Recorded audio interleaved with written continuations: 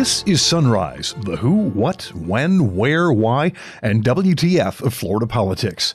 I'm Rick Flagg reporting from Tallahassee, where the governor has imposed a series of new restrictions to try to prevent the spread of coronavirus. Universities, colleges, schools, bars, nightclubs, restaurants, and beaches will all be affected. Florida also has its first fatality inside an adult living facility, and health workers are scrambling to isolate and monitor the rest of the residents. The results are in for the Florida presidential preference primary. Sunrise polling expert Steve Vancour and Florida politics publisher Peter Schorsch are joining us to talk about what happened in the Sunshine State and what happens next in the campaign. Former State Representative Carlos Trujillo lands a new gig with the administration. Donald Trump says he'll be appointed Assistant Secretary of State for Western Hemisphere Affairs. After slashing salaries by 10% at the beginning of the month to lighten their debt, the Tampa Bay Times is laying off more journalists. We'll also have your calendar of events and check in with Florida Man, who was busted by Disney for using a dead man's credit card. And now the top stories on Sunrise for Wednesday, March 18th. The Sunshine State is cracking down to prevent large gatherings during the coronavirus pandemic. For starters, Governor Ron DeSantis says all bars and nightclubs have been ordered to close their doors. Bars and nightclubs, they're going to be suspended for 30 days in the state of Florida. I think you've seen a lot of things about people congregating at some of these things. We view that as something that could be problematic for spreading the virus. Stealth carriers, people who don't have symptoms, but then are nevertheless passing along or have such mild symptoms, is something that really nobody has a handle on that. If they're not meeting in those big groups, then the chance of that being passed on is less. Restaurants can remain open if they wish, but the governor says they'll have to limit the number of customers and keep them spaced out. We're going to do similar to what California did, where you have 50% capacity limitation. Seating needs to be staggered and limited to ensure that seated parties are separated by a distance of at least 6 feet. Of course, this virus is transmitted when you were within 6 feet of somebody. And so we are going to encourage people, consistent with the president's guidance, to utilize takeout and delivery services. We're also going to be requiring that the restaurants screen all employees and prohibit entry for employees that may have a positive response to any of the trigger questions in terms of health. Now, we did this. This is the floor for Florida for the foreseeable future. Was in contact with some of the mayors in South Florida, like Mayor Jimenez. I think you're going to see Miami probably go further than that. And we support the efforts that the locals are doing. I think this is a virus that is affecting the whole state, but I think it affects different communities differently. The response may not always be the same on every little thing. We have a number of counties that have not had a single case, and so I feel that this makes the most sense. It gives the flexibilities to locals to go further if they want to, but also recognizes that we do have some areas where we haven't seen this yet. DeSantis is also asking state universities and colleges to keep their campuses closed after spring break and switch courses to the internet for the remainder of the spring semester. He made that announcement after 4 students from the University of Florida tested positive for the coronavirus. One of the things we've noticed is the universities being with the spring break and the 2-week, a lot of students have just been congregating at the universities and going out and doing things there, and that's not something we want. If you look at that CDC guidance, I think the number one thing is, we don't want large crowds of people congregating right now. We want to have enough isolation so that the virus has more difficulty spreading throughout the community. And so with that in mind, we're going to take a number of steps. First, I am recommending to the Board of Governors, who are going to talk to the university presidents, about going to remote learning for the rest of the spring semester at all Florida universities. And the goal of that is that the students not stay congregated on campus, but actually return home. We think that that'll be safer for everybody, and we think that the universities are equipped to be able to handle the remote learning. There will also be major changes in public schools. All testing for students from pre-K to 12th grade has been suspended for the remainder of the school year, and the kids will not be going back to school after spring break. The governor says they will be taught online. For the remaining, from this school year on, all remaining testing for school readiness, voluntary pre-K and K through 12 will be canceled for the school year. Requirements for graduation and promotion and final course grades will be evaluated as those assessments did not exist. Parents may, at their discretion, choose to keep their child in the same grade for the 2021 school year. K through 12 grades will not be calculated for 2019-2020, and schools in turnaround may continue their current status next year to avoid disruption to school leadership and operations. Even the beaches are affected. The governor has ordered limits on crowd size. That's the absolute minimum. He says local governments are free to do more, up to and including closing their beaches. We've also seen issues related to spring break with some of the beaches. I worked with Miami Beach Mayor in Fort Lauderdale, supported their closures of some of their beaches because you were having big crowds congregate. We've seen some big crowds on the west coast of Florida, and I've had a chance to speak to mayors on both coasts today. What we're going to be doing is simply for the statewide floor for beaches is applying the CDC guidance of no group on a beach more than 10, and you have to have distance apart if you're going to be out there. So that'll apply statewide. Now, different localities are going to make decisions about what makes sense, but having talked to mayors, it's certainly not uniform throughout the state that you're seeing massive crowds at beaches. Some of them are, residents and families in small groups.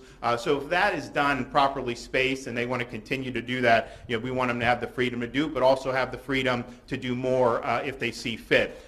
The governor has also confirmed one of the worst fears of state health officials. They have recorded their first fatality from coronavirus inside a senior living facility.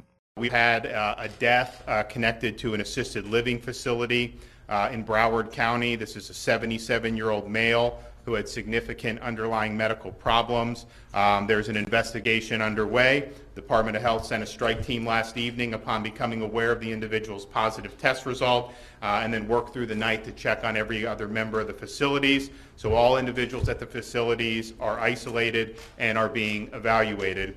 A second person at that Broward home died shortly after the governor spoke, and they're trying to figure out if coronavirus was the cause of death. There has also been a third fatality at a separate adult living facility in Fort Lauderdale, and the health department is also checking for the virus there. As of last night, there had been 216 confirmed cases of coronavirus in Florida and 7 fatalities. If you are planning to get away from it all by heading for the woods, you better hurry. All campgrounds, campsites, and hunt camps on state forest land will be closed for 30 days beginning Friday. The State Forest Service is also canceling public outreach programs, group events, and tours for the next 30 days. 2 casinos located in the heart of Florida's coronavirus outbreak are voluntarily shutting down. The Miami Herald reports Calder Casino in North Miami-Dade is closing its doors until the end of the month, while the casino at Gulfstream Park in Hallandale Beach is closing indefinitely. The announcement comes after several Las Vegas casinos announced that they would voluntarily close as well. The Seminole Hard Rock Hotel and Casino in Hollywood is still open as of now. The Florida primary is history as Joe Biden and Donald Trump win their respective races. Joining us now to parse the numbers are pollster Steve Vancour and Florida politics publisher Peter Schorsch. Let's get things started with Steve. Well, first of all, I'm glad I didn't go on vacation with the cot camps. And Donald Trump is the big winner tonight. Nobody's reporting that he has crossed the threshold. Big surprise. Donald Trump is now officially, or at least got enough delegates to officially win the Republican primary, right? He's got the delegates he needs, and Florida put him over the top.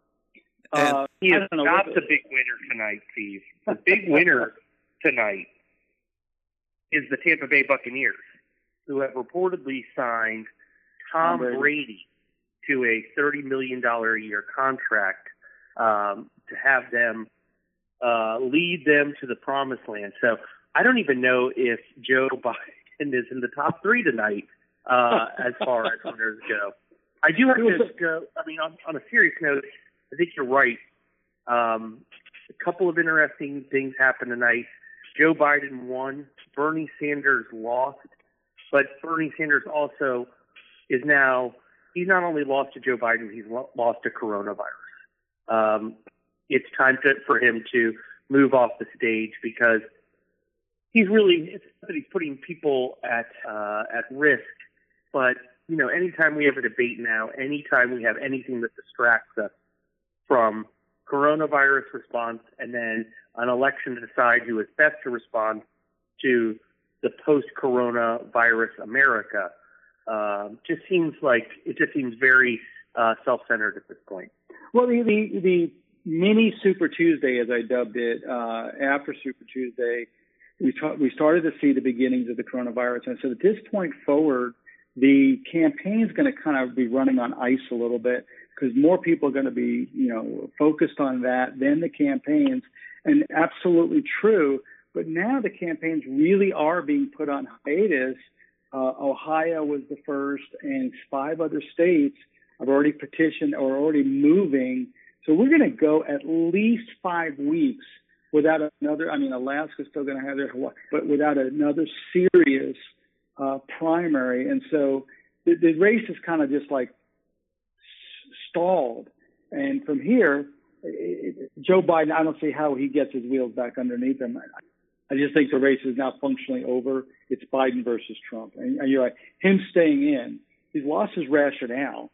All the arguments he used to go to convention and suggest that the superdelegates should sit it out, he should do A, B, and C. He doesn't have any of that rationale at this point. And one state to look at tonight I think is really interesting. He tied Hillary. I mean, him and Hillary came out of Illinois tied. And he got crushed. And so he's losing the Midwest, which was his strength, across the board of Joe Biden. His rationale for staying in the race is pretty much gone. I think that's one of the reasons, he's kind of gone radio silent after about 11 o'clock tonight. All right, so I think one of the interesting things that's happened today, I'm going to give you the numbers right now. Basically 99% of the turnout is in. Democrats have surpassed their turnout from 2016 by a total of 54 votes.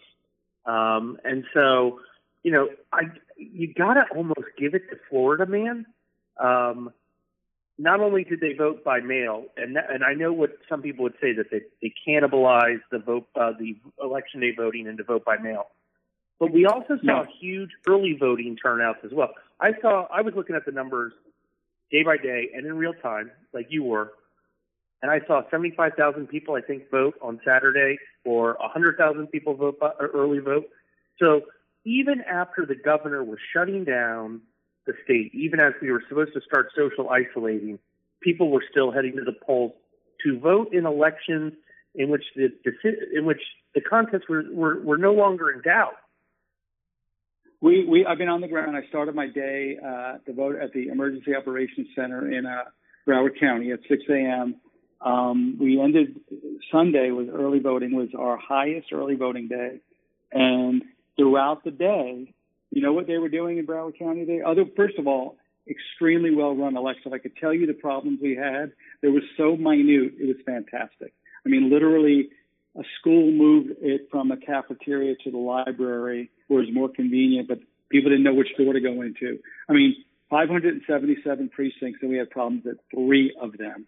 But the big issue today was in some of these Democratic areas, which I know everybody's like, that's all about. I mean, the heavy Democratic areas, elderly areas, turnout was high. We were having to print extra ballots.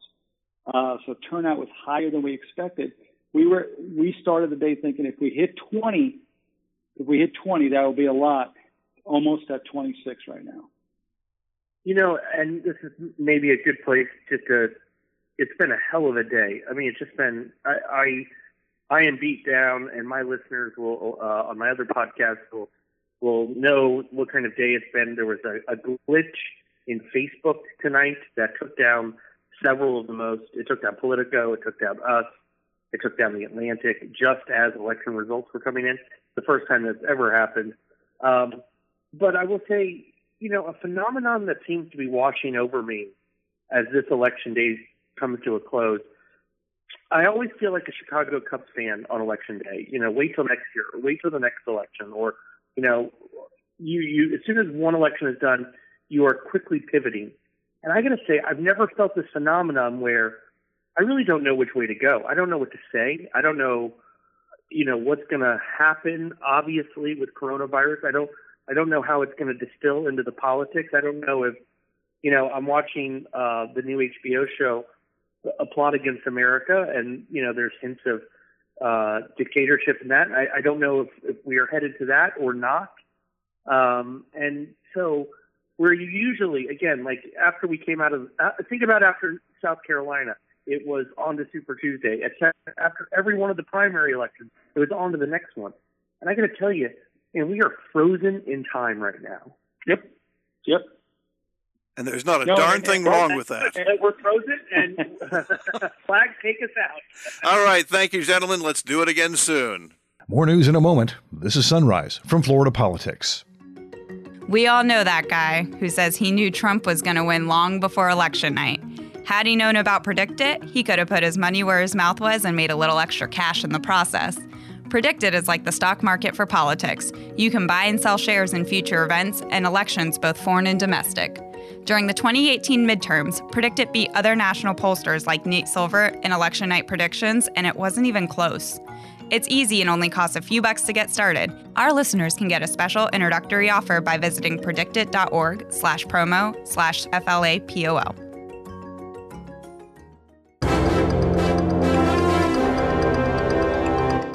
Welcome back to Sunrise. The president says he's appointing former State Representative Carlos Trujillo to be Assistant Secretary of State dealing with Western Hemispheric affairs. That appointment will give him the power to influence U.S. policy with regard to Latin America and the Caribbean. Trujillo has been a sharp critic of several Latin American regimes and was an early supporter of the opposition leader in Venezuela who tried to remove President Nicolas Maduro. Trujillo currently serves as U.S. Ambassador to the Organization of American States. He also had a temp gig as a special advisor to the United States mission to the United Nations during the UN General Assembly in 2017. More staff cuts at the best newspaper in Florida. The Tampa Bay Times has laid off Deputy Sports Editor Mike Sherman, digital producer Daniel Figueroa, and reporter Bob Putnam, who covered Pinellas County high schools. Not much of a surprise there. Last month, the paper announced that staffers would be hit with a 10% pay cut that would last for 13 weeks.